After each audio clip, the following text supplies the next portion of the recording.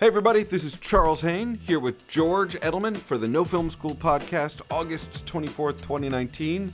Our stories this week are the first seasons of comedy TV shows and how they get rebooted for season 2, why Sony and Disney are not going to be playing together with Spider-Man toys, and we've got a patent battle going down in tech news, all that, and an Ask No Film School this week on the No Film School podcast.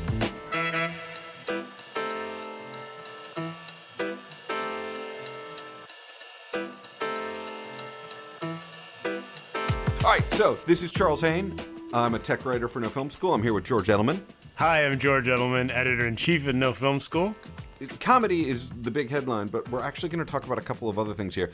The way in which a lot of TV shows reboot themselves either after season 1 or after their pilot.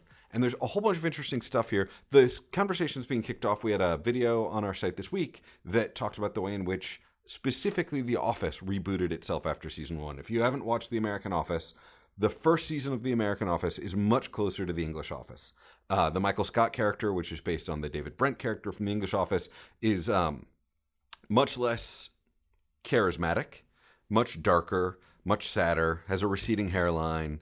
There's like a lot of there's a lot of darkness there in The English Office, but English TV shows do 6-episode seasons. Like you watch Fleabag, you watch Catastrophe, you watch The English Office, they do a 6-episode, they call them series there, and then like 4 years later they do another 6-episode series, and then maybe they do a Christmas special. So you are not spending as much time with characters, whereas like The American Office was 20-episode seasons, and then there were like 6 or 7 of them. So there's 100 hours of your life you're spending with The American Office as opposed to 4 hours of your life with The English Office. So interestingly, they rebooted specifically focused on the character of Michael Scott after season 1 of The American Office, making Michael Scott, first off, giving him a fuller head of hair. I've always wondered this to the day, because, as someone who has lost his hair, you're very conscious of hairlines in movies. Obviously you look at a movie like Blue Valentine and they went in and they plucked out the receding hairline on Ryan Gosling. And I'm assuming they must have done that in Michael Scott, and then they just let it grow back in for Steve Carell for season 2. I don't think they made him get plugs. He doesn't look like a man with plugs, and you can always tell. So hard. Yeah, it's hard to, as a balding man as well. There's a lot of, we could do a whole podcast on the mysteries of male movie stars' hair. When you think about, as a screenwriter, you are always thinking about character introductions and how you define character. And The Office is one of those really interesting things where Michael Scott is obviously like a generation-defining character. Like when you look at memes on the internet, they're always talking about how like, oh my God, nursing homes are going to be so crazy. In 50 years, we're all just going to be watching The Office on a loop. And like, I kind of wanted to come back for a second to like some of the genesis of this conversation. People might be wondering, and it started because we had a post up, the 4 changes to Michael Scott that saved The Office and made it a hit, which got picked up a few places and had quite a big weekend in terms of people reading it.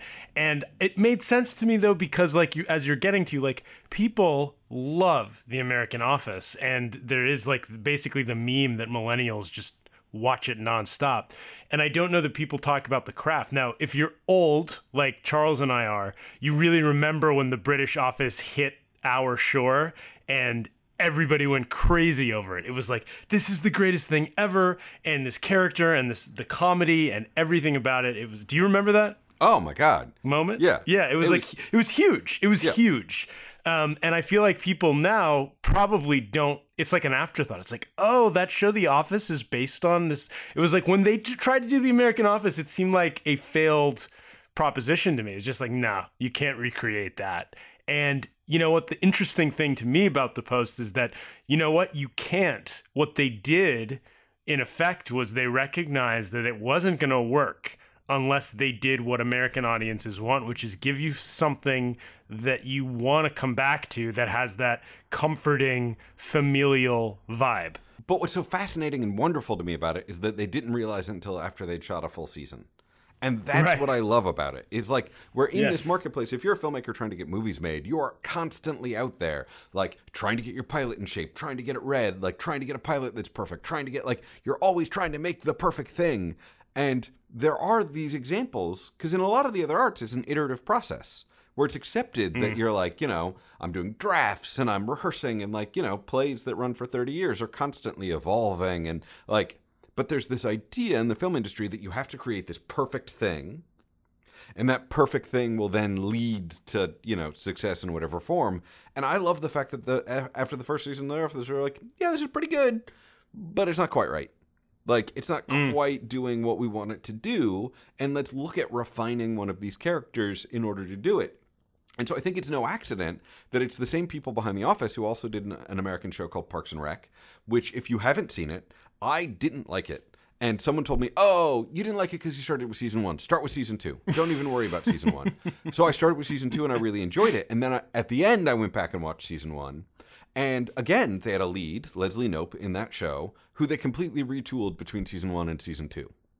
And I think the success of both of those shows is both of those shows gave themselves the freedom to be iterative, to make things and see how they work and keep evolving and refining those things.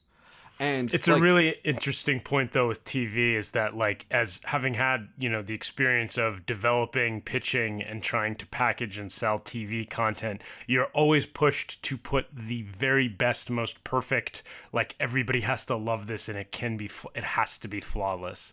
And then what you're seeing happening always is that, well, one writer, one creator puts something out there, and by the time they're on their second episode, not even second season, there's going to be a writer's room of experienced, talented creatives with their own lives and experiences to bring to the stories and to bring to the characters that enriches it. And suddenly, I remember talking to Dan Harmon, who I knew before he did Community or any of that stuff, and he was talking about how the thing is, like, you're like launching a ship with the pilot, but you're going to mine the lives of your writer's room for stories. Like, that's where so much of the value is going to come once your show is going.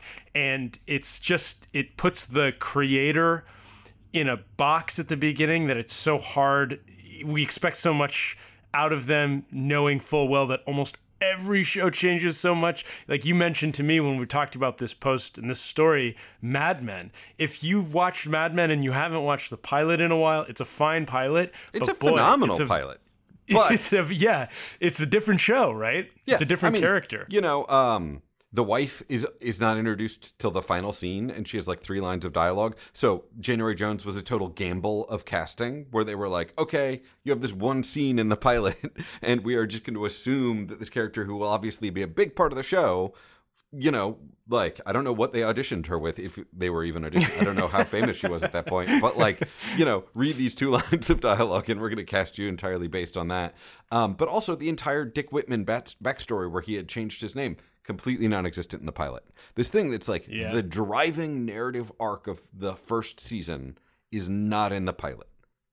And what's fascinating about that one too, I always think about it when people talk about that pilot, is that you are introduced to a character who's living one kind of life, and it seems like he's just this ad man, he had this girlfriend, he's blah, blah, blah, blah, blah. And then at the end, you're given this sudden, oh, he's a family man. Weird. I didn't see that coming. And that's the only indication you get that there's a duality to the character and to the story. There's a much bigger one coming later, but it's fascinating that they got by on that one without needing that. Like, imagine trying to put forth your pitch for Mad Men and saying, oh, and in the pilot, that whole thing that the story is going to be about, we're not even going to bring it up. How does that work? I'm assuming that wasn't in their minds when they shot the pilot. I'm assuming, yeah, maybe not. Because the pilot shot a year before the season. The pilot shot in New York, and then it was an LA shot show at LA Center Studios. I am assuming somewhere on a plane flight over from New York to LA, when it seemed like, oh, we're getting picked up, he looked down and he saw Nebraska or Missouri or wherever Dick Whitman is from the airplane 3 months after the pilot was shot, and was like, I need to get Missouri into this. Or some other similar thing. Like, I don't think any of that was at all on their mind in the pilot, or else they would have hinted. There would have been a joke. There would have been something. But I literally think that is all after the pilot, That's a good point. I don't know either way. I do think that they, I do think that it makes sense that they got their, so he wrote it initially, I think, when he was still writing Sopranos. I could be wrong about that. If I remember, this is what got him Sopranos. He wrote it. Yeah. No, you're right. It's a script. Right. Yeah. He wrote it a long time ago. Right? A long time before like it that got first made. pilot script. Yeah. Yes, a long time before, which is a long time ago from now. But yeah, it's an interesting story of like how, maybe they realize, you know what? Maybe we don't have enough like legs for this story. Like it's just this guy who's an ad man who, like what's the rest of the story? Fascinating though. Yeah.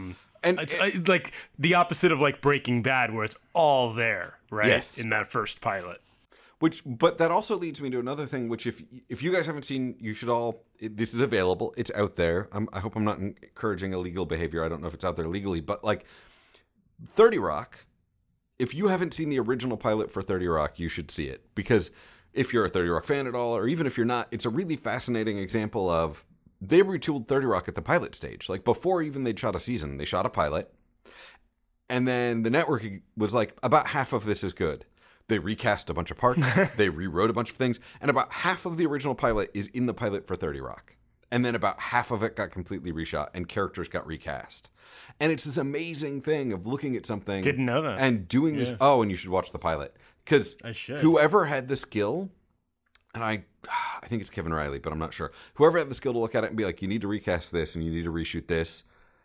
Like, most network executives, I think, would throw that first pilot out and just not pick up the show. But to see the pieces that are going to work within that and then craft them, it's really impressive, because it's also a really great reminder of like how important tone is when you're directing a pilot. Like how important like coherent characters. Like there's a character they recast who like is in a different show than everybody else. It's Suri, and it's really interesting because it's such a compliment to Karina, the actress's name. I don't remember who played Suri on the show. Like, she gives a great performance. And the original Suri is she's in a more traditional sitcom space, and it just doesn't work. And you're like, right. Oh yeah, even this part, which is a small part with a lot of throwaway gags, requires the right person in that part.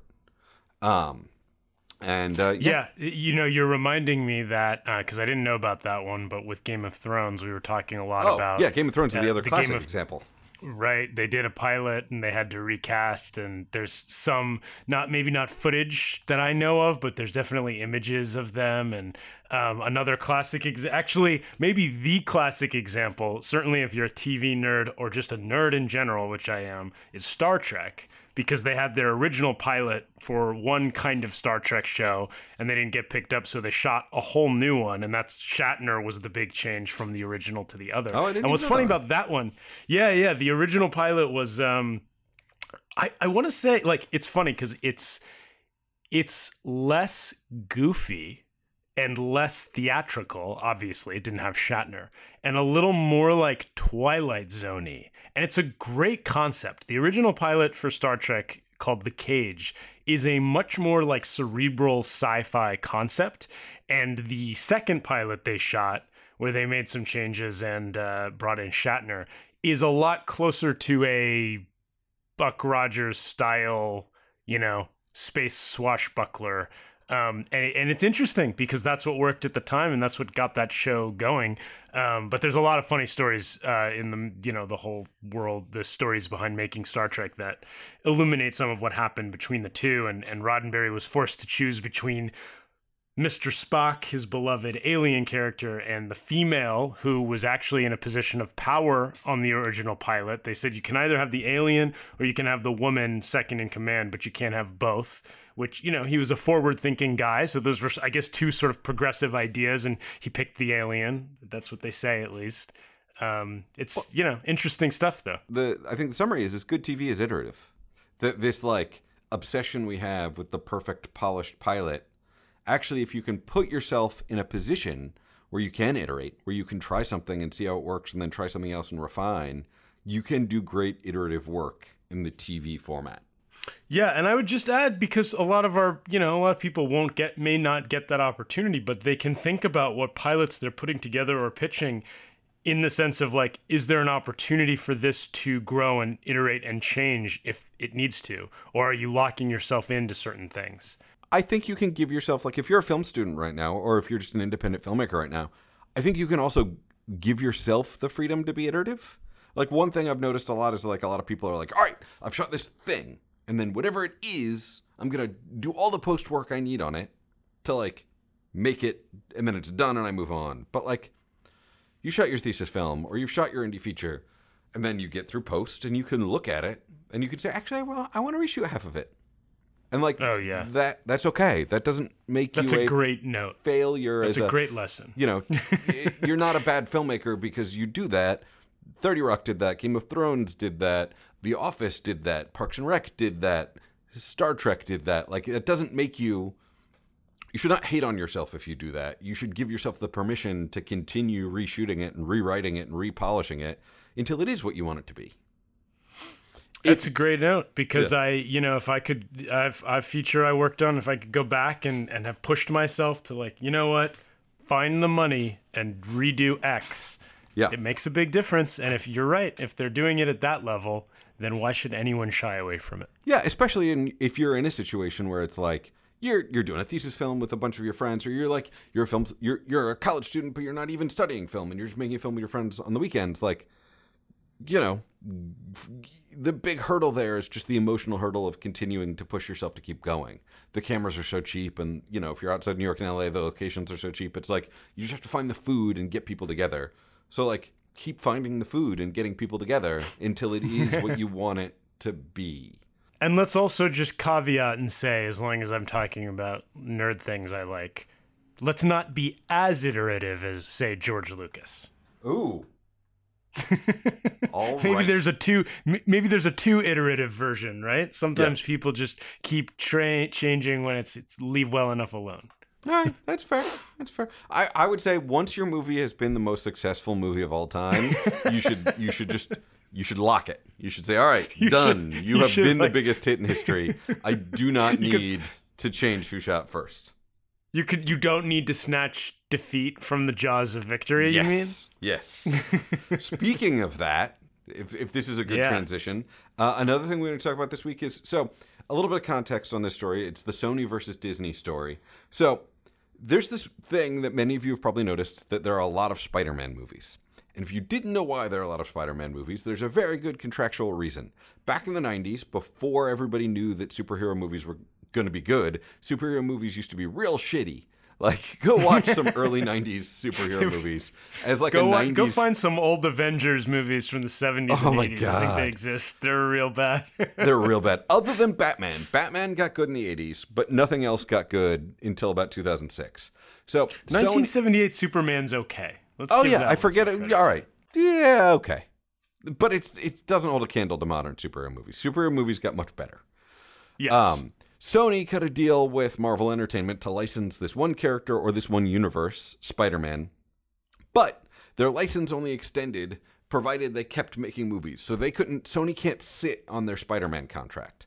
They have to make a Spider-Man movie every set number of years. And if a longer period goes without a Spider-Man movie getting made, the license reverts to Marvel. Now, obviously, Marvel would love that license back.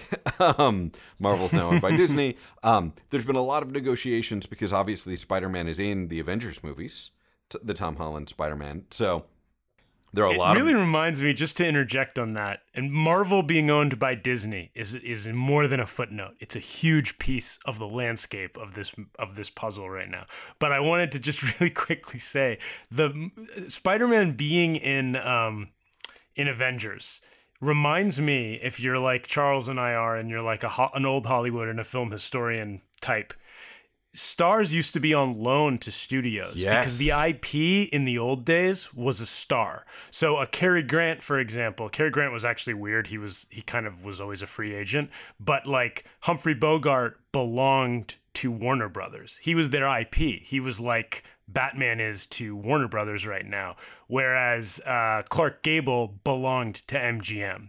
And so you didn't get a star unless there was these special circumstances of loanouts and deals and trades and such, which was that's what we're talking about now with these characters. So I'll let you continue, but I wanted to point that out because I think it's a fascinating parallel. Well, it's also a really fascinating parallel because we're entering this phase in which the stars are characters, not human people with DNA who die. So There was a period where it was like Mel Gibson and Will Smith and Cary Grant, and these were the stars, and that was what was driving you to go to the movie. Whereas now, it is moving much more. And what's interesting, I actually wrote a paper on this in like 2003 about how in the future, because obviously studios would far rather it be characters that they own than stars, because stars can decide, I'm going to Palm Springs to play tennis for 3 weeks and you're just going to have to wait on me, or any of the other, like, that's actually really tame for stars' antics. Stars get up to much they can worse have drug stuff problems. Yeah, they can have drug problems. They can sexually harass people. They can, like, there are all sorts of things stars do that, like, Thor isn't doing. So obviously it's in the corporation's best interest to have these characters be synthetic. What's funny is I wrote this paper in 2003, and in my mind in 2003, the studios were going to deliberately invent these, like, digital celebrities. And it's do you want to pull out that paper? Maybe we can publish it. I'm so embarrassed. I can't even imagine what is in that. But what's interesting, I didn't realize in 2003 is that they're not going to digitally invent it. There's going to be characters that exist in our culture that they're going to get the rights to. And, like, let's be honest, like, Tom Holland's a popular actor. Andrew Garfield's a popular actor. Spider-Man is the star there, right? Like, Andrew Garfield, his biggest attendance movies were the Spider-Man movies. And that stardom didn't follow him after he left. I don't know what he's done since he was in Spider-Man. I mean, he's been in movies, but none of them have seen Spider-Man numbers. Like, Hayden Christensen, the same way. He was in those Star Wars movies. Those movies were billion-dollar movies. Hundreds of millions of people saw them.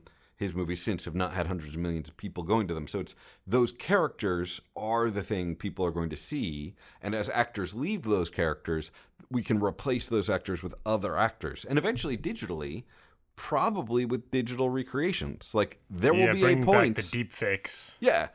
There will be a point. I mean, we already saw it in Rogue One, right? Where it's like, we can still keep having Leia in the movies.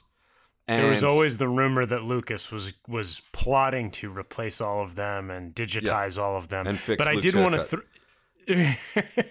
I did want to throw one other thing out there, though, as you were saying that, which is that sometimes we think that maybe, okay, Spider-Man's been, like, cast 6 ways since Sunday, there's been a million Spider-Mans, but there's been one Iron Man. Yes. And he's kind of the face that launched 1,000 ships.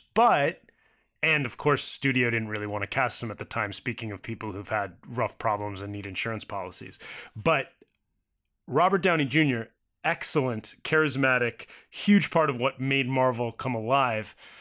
At the same time, do you remember when Robert Downey Jr. made a couple of movies that were off Iron Man, that were different stories, different characters, didn't quite do the same numbers. So as much as he is Iron Man and he's made those movies, when he tried to make a movie about a lawyer where Robert Duvall played his father, right? Although that movie looked like stone cold garbage, like just on the trailer. It might have been good. The trailer was not good. I don't want to offend the filmmaker if they're listening. It could have been a good movie. But holy crap, that trailer was bad.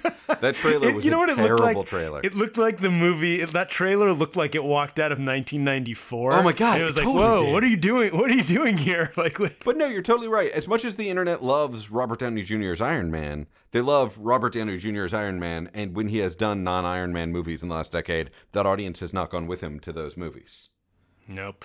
And that's the thing. And, like, if you're a studio and you're sitting around right now saying, all right, who can we cast when we reboot Iron Man?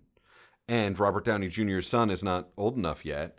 Do you, I'm sure you guys, we've run a story about Gemini Man, right? Yes. So Gemini Man is Will Smith plays 2 characters. Will Smith plays middle-aged Will Smith and young Will Smith in the same movie because it's a character about an assassin who has been cloned and his clone is coming to kill him. And so Will Smith at 2 ages is acting together. So if you're a studio, and this technology is now here with the de-aging technology getting really great and deep fakes making it much easier to do and much, like, can you just do a young Iron Man but with Robert Downey Jr. and you just de-age him to be 17?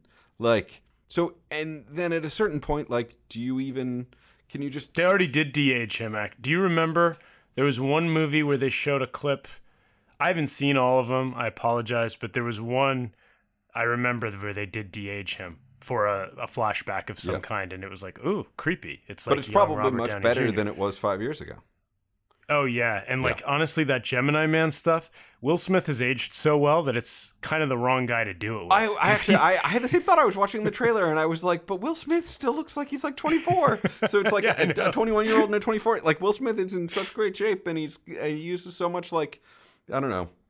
He's using some sort of magic. Anyway, the actual story in all of this is Sony and Disney are negotiating for the collaboration between Sony and Disney in an ongoing capacity. And can you actually break down? I couldn't quite figure out, like, as far as I can tell, the deal right now is Sony is telling Disney to fuck off. Is that the correct interpretation? So Disney helped save Spider-Man because Sony was getting to the point where rights were reverting and they were struggling to make hits. The Garfield Spider-Man movies were not delivering. And so Disney partnered. He came back. He came through with the Avengers. He was on loan, essentially. Disney/Marvel. Keep that in mind. And his Far From Home was a big hit, obviously, this summer. I believe it crossed the $1 billion mark. That's probably in this story. But because Sony also had such big success with Into the Spider-Verse and Venom, and they're making a Venom sequel, and there's a lot, apparently, of characters in the Spider-Verse. Spider-Man has his own universe of characters that they're excited about mining now for content. So Sony's feeling good about themselves, and they're feeling like they don't need Disney, and they have the ability to review Disney's partnership going forward. So the question is, what's going to happen now? Is Disney going to come out with a different offer, or are they going to work it out? Or is, Spider-Man just going to be at Sony again? And then the interesting thing kind of becomes, is Sony going to screw it up again? I mean, not to say that how that happened the first time, but, they ended up partnering with Disney on Spider-Man movies again because things weren't working out. So what's going to happen? Have they refound their footing, and is it going to take off? I mean, are people excited about an Andy Serkis directed Venom sequel? I haven't even heard of a lot of these Spider-Man characters that they're launching sequels and spin-offs about. So this is a big kind of thing for Sony to be doing. They're kind of like, hey, we can plant our flag in this comic book character IP that we have, and we're not going to share it. And, that makes sense because Disney has so much other stuff, and this is an important piece of Sony's puzzle. Into the Spider-Verse was huge. So we have the DC Cinematic Universe and the Marvel Cinematic Universe. Spider-Man has been playing in the Marvel Cinematic Universe, and this is Sony saying, we're actually going to have the Spider Cinematic Universe. Yes, because they feel he's big enough, and they've had enough success, and just because they have the ability to do it. I mean, I'm sure if they had a different character, if they had just Wolverine, they would try to do. But also keep in mind, another side thing to this is that the X-Men belonged to Fox, but now Fox belongs to Disney, like everything else it seems, except for Spider-Man. And so X-Men, the movie that came out this summer that was an X-Men movie was like a vestige of the Fox X-Men. Someone could correct me if I'm wrong about any of this. Please email us or comment. But as I understand it now, X-Men is a Disney Marvel property, so we may see a new Wolverine or whatever else. And I only mention that because if Sony owned Wolverine, you'd see the Wolverine-averse. Because anybody looking to get a piece of one of these things is they're hungry for any piece of it. Well, and basically it was the X-Men universe where the Wolverine movie interacted with X-Men, and now we can see an X-Men Avengers crossover movie where they are fighting the same villain. So I'm going to go out on a limb. I'm gonna say it here on the podcast because it's unlikely to affect me professionally.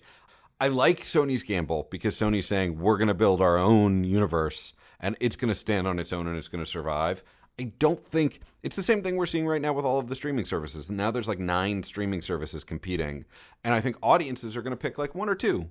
Nobody's gonna pay for Apple TV and HBO Now and Hulu and Netflix and Amazon.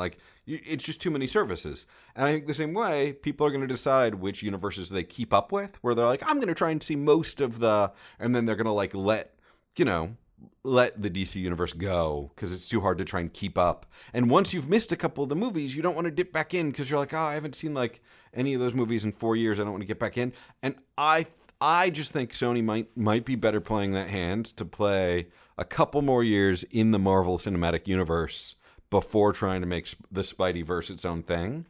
But I completely agree. I would actually say I'd go one further, and I would say like it's always smart. It's like, what is it?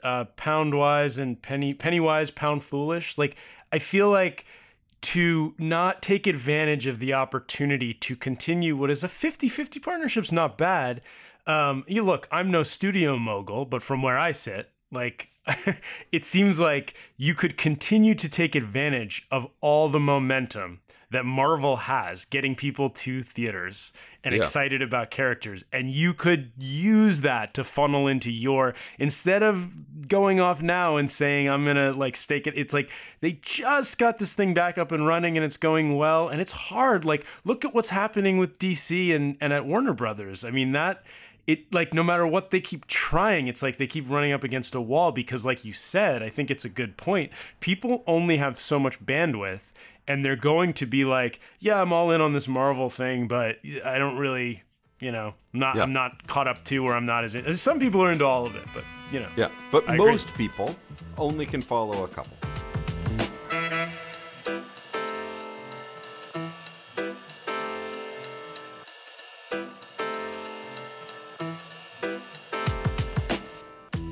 We have a patent battle in tech news. It is Red versus Apple, which is interesting because Jim Gennard and Steve Jobs has passed away, but there's a lot of like interesting personality traits between the two of them. So it's interesting also, to watch these. If you Google Red versus Apple, you're not going to get anything about this. You're going to get a lot of pictures of red apples. That's been my experience. Yeah. Just a word to the wise. A little bit of background on this. So I'll take it to the scrap. Apple is a computer company. We'll take it to the basis and assume maybe you don't even know that. No. Wait, can you tell me about the building it was founded in Palo Alto? In a garage in 1976 by a barefoot, unshowered, apple-eating maniac. They make their own operating system. They make an editing platform called Final Cut 10. They make all sorts of stuff. They make iPhones. Half of you are probably listening to this on your iPhone. The iPhone has a video camera in it. They make this format ProRes. So that's one side of this battle. And then the other side of the battle is the company Red. Red, I have to give them credit where credit's due. Some people have argued whether it's an actual disruptive innovation. The digital cinema landscape we live in right now, in many ways, was created by Red's original Red 1 camera, which came out between 2006 and 2007. And before that, we were very much in a digital video landscape where we had big manufacturers like Panasonic and Sony, but they were really making cameras that felt like a news camera that had sort of been like tweaked to work on a film set. And, you saw on those early digital video movies, they didn't look cinematic. The sensors were smaller and the bit depth was smaller and the resolution was smaller. And like they really were like TV cameras. We talked about this when we talked about Collateral and Attack of the Clones and all of that too. So you can listen to the past episodes. So Red came out with a camera called the Red 1, which, everyone when it was first announced accused it of being vaporware. Like the internet was definitely like that couldn't exist. If that could exist, Sony would already have made it for us. It was like 4K resolution, so 4,000 pixels across, and it could shoot RAW, and RAW is less processed, and it could shoot straight to a hard drive, and it was like only going to be $17,000, and like, the high-end 1080 HD cameras that only shot 10-bit and had a 2/3 of an inch sensor were like $100,000, and so it was like, everyone was like, bullshit. And as we've seen from many Kickstarters in the last decade, a lot of times that would be bullshit. But Red, to their credit, camera came out. Steven Soderbergh shot a movie on it. Peter Jackson shot movies on it. We've all shot movies on it. Like, it is a thing. And everybody else had to like scratch their heads and play catch up. It really did something. Between 2005 and 2010, how we capture movies changed. And a lot of credit for that goes to Red. Now, Red patented a lot of what they did, and let's talk about patents and give patents a little context here really quick. So, you can patent an idea, but you can get a different kind of patent if you have a working prototype. And I'm not a patent lawyer, so I'm going to keep this shit real general, and I'm not going to use like patent lawyer language, but from my understanding of this case, Red got the kind of patent that you get when you have a working prototype. So, they patented. And what they specifically patented was a device that captures raw video, compressed, So it's raw video, which means it's unprocessed. It hasn't been color balanced. It hasn't been, it is a Bayer sensor, which if you don't know what a Bayer sensor is, a podcast is not the place to learn about Bayer sensors. It's Bayer. It really requires visual aids. Look it up on Wikipedia. But it's Bayer data that hasn't been processed so it's visible. So it's not visible to the naked eye. It's just data, and it hasn't been color balanced, hasn't been ISO processed, hasn't been noise corrected, anything like that. And then they compress it. And their patent is at least 24 frames a second, 4K, and recording to a SATA drive. SA, serial ATA drive, which is like the internal mini-mag. And that's what they patented. And they based the dates of their patents on when they were able to show these public demos. So there's a company called Genitech. Genitech really is at war with Red right now. So Genitech is a company that makes non-red mags. You need a red mag or a red mini mag to shoot on a red camera. You can't just use a mass market SD card or a mass market CFast card. You have to use specific red media. And for a 512, it costs $1,500 for something that if you could use an SD card, it would only cost $200. So Ginny thinks that's expensive. So Ginny makes these Ginny mags, which they have figured out how to make them work in a red camera. And they've made all these videos about how red's ripping you off. I don't know if red's ripping you off or not. I think it's okay for companies to charge extra to pay for their R&D. I think it's okay for companies to charge extra to cover their customer support service. I've had situations where I've had one time where a red mag failed in my 10 years of shooting with red. And, we sent it to the rental house and the rental house got the shot off that mag. And is that going to happen with a Ginny mag? I don't know. We're professionals. We need professional tools. We need a high level of reliability. If that means we pay a little extra for it, it's worth it for me. However, I'm usually assuming that it's like 100% markup. It's like a $500 thing costs $1,000. A $250 thing costing $1,500 seems aggressive. So I sort of get why Ginny Mag's pissed. So Ginny Mag came out with like a huge 30-minute video attacking all of Red's patents. Basically saying like, Red said they had a working prototype by this date, but if you look at these pictures from NAB on this date, which conflicts with that, you can see their prototype totally doesn't work because you can follow this like cable down to this little thing, and underneath the thing, hidden by a curtain, they had another computer working, and so their prototype wasn't like Ginny Mag went for it. It is full on conspiracy theory. It is kind of amazing and wonderful. Unrelated to that, back in April or May, Apple sued to invalidate Red's patents. Is it related to the same evidence Ginny Mag is using to attack Red's patents? We don't know. What's interesting about all this especially is the patent is specifically about recording RAW internally. And it has to be uncompressed Bayer RAW data. So undebayered compressed data. So like Blackmagic doesn't pay any licensing fees for their Blackmagic RAW codec, because Blackmagic partially debayers their data before compressing it. And as far as we can tell, they deliberately do that so they don't have to pay Red patent fees. Apple, their ProRes RAW. I didn't know that. Yeah, right? Yeah, I mean, Blackmagic is savvy. ProRes RAW. We are really digging into, literally, inside of these cameras. Apple has their ProRes format. ProRes RAW is completely undebayered when it's compressed, but it's external.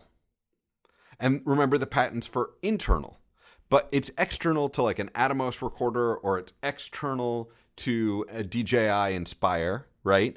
And it's weird that it's external to a DJI Inspire. It's an odd argument, but if you think about the Inspire, the camera hangs below and the recorder's up in the body.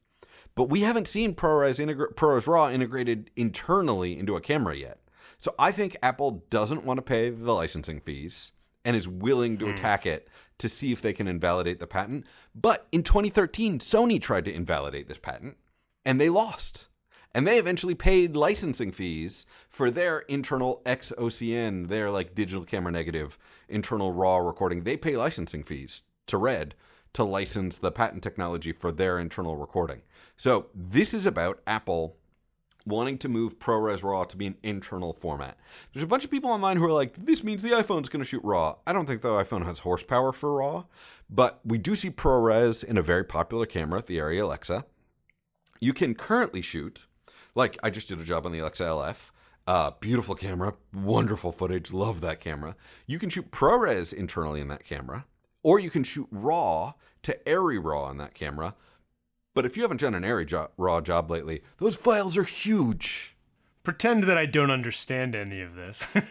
No, but just explain to me that if the Alexa, is Alexa not... I'm assuming Alexa is paying licensing fees to Red, is my guess. Okay. I was going to say that. Yeah. That's what I was wondering. That's not all public. I don't know if this is all public. Maybe someone in Twitter will correct me on this, but I'm not sure if that is public. But so ARRI is not.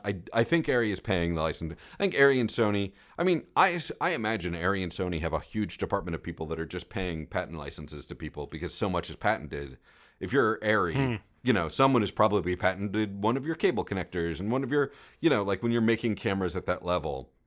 Sony and ARRI, it's not that big a deal for them to pay license fees. It's part of doing business. It's part of the way they operate. It's part of their life. Just explain to me again why Apple would be resistant. I mean, that's, I think... But doesn't it make sense for Apple to be like, yeah, okay, why wouldn't Apple just immediately pay it? Well, first off, I think Apple will fight things that they think they can win. Like Apple... Yeah.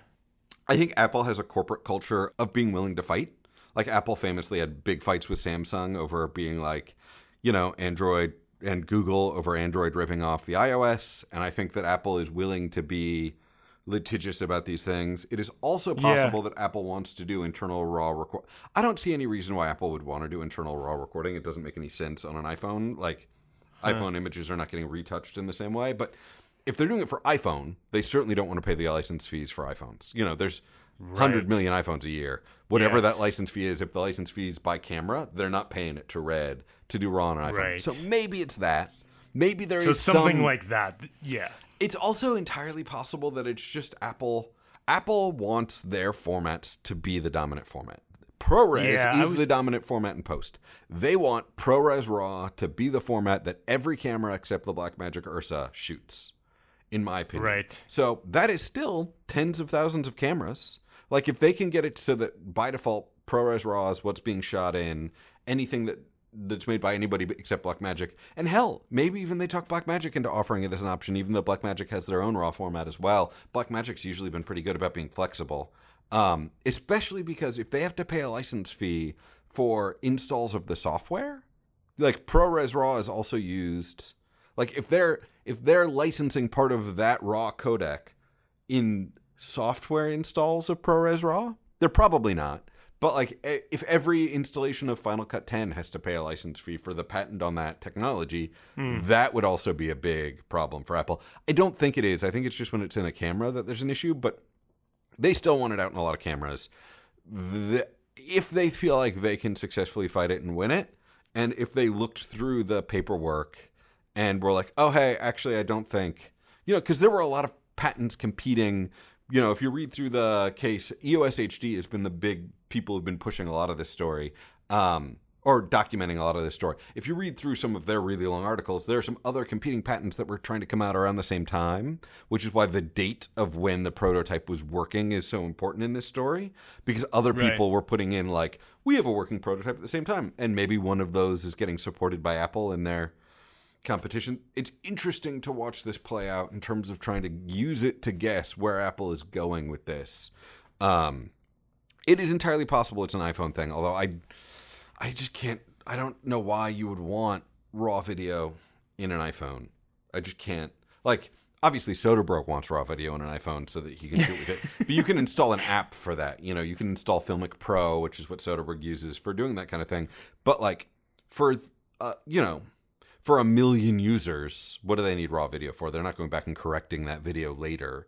Maybe there's some application I'm not thinking through where they want to record RAW video so that their own apps have more access to that video for later processing for some sort of, I don't know.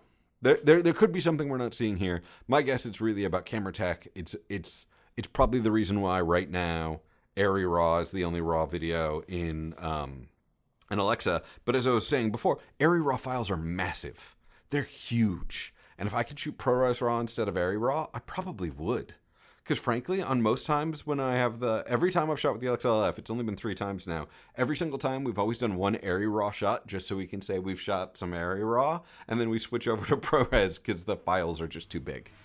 Yeah. So I suspect it has more to do with, right now we are in a wild west of there's Sony RAW and Canon RAW and Arri RAW, and it would be really nice if all the cameras just shot ProRes RAW. So hopefully this is about that. But it's like these are some big companies going over a patent battle. And Red has countered very hard where they're like, our prototype was working. You guys were all there. Don't you remember? We were all at NAB together. It's like almost an emotional appeal to like, remember that NAB, guys? We were all there. Look, I have no horse in this race. It is fascinating, though, because how often has there been such a major industry with so many major players that are like staking their claim in different pieces of the land, so you can't exist entirely without all of them? You know what I mean? There's like a dominant company for like a lot of different little elements of this, and it pieces together to form the landscape. But there isn't this kind of like battle is fascinating because they want to have a bigger share of that pie in terms of like their proprietary. Like I was thinking maybe one reason for Apple is that Apple really values their being a source of the idea. Like it's Apple's creation, Apple's proprietary blank, and everything with Apple is like that. So maybe that's part of the reason they are particularly interested in this fight. I don't know, as opposed to an Arri.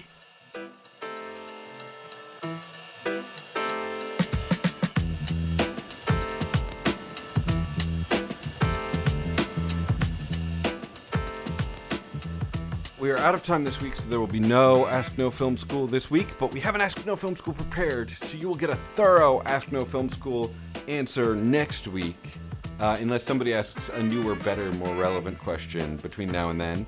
So if you want more tech news, I have a tech news podcast called Week in Film Tech that is only tech nerdery. There's no discussion of like pilots getting reshot. You can always follow me on Twitter at Charles Hain, on Instagram also at Charles Hain. And you can read all of my posts on nofilmschool.com. George? And I'm George Edelman, and you can read a lot of what we're talking about and more, and some things we haven't talked about on nofilmschool.com. And you can find me on Twitter at George Edelman. Please email us at editor@nofilmschool.com with any questions, comments, concerns, corrections, ideas, answers, whatever. All right, I will see you guys all next week. Have fun making movies this weekend.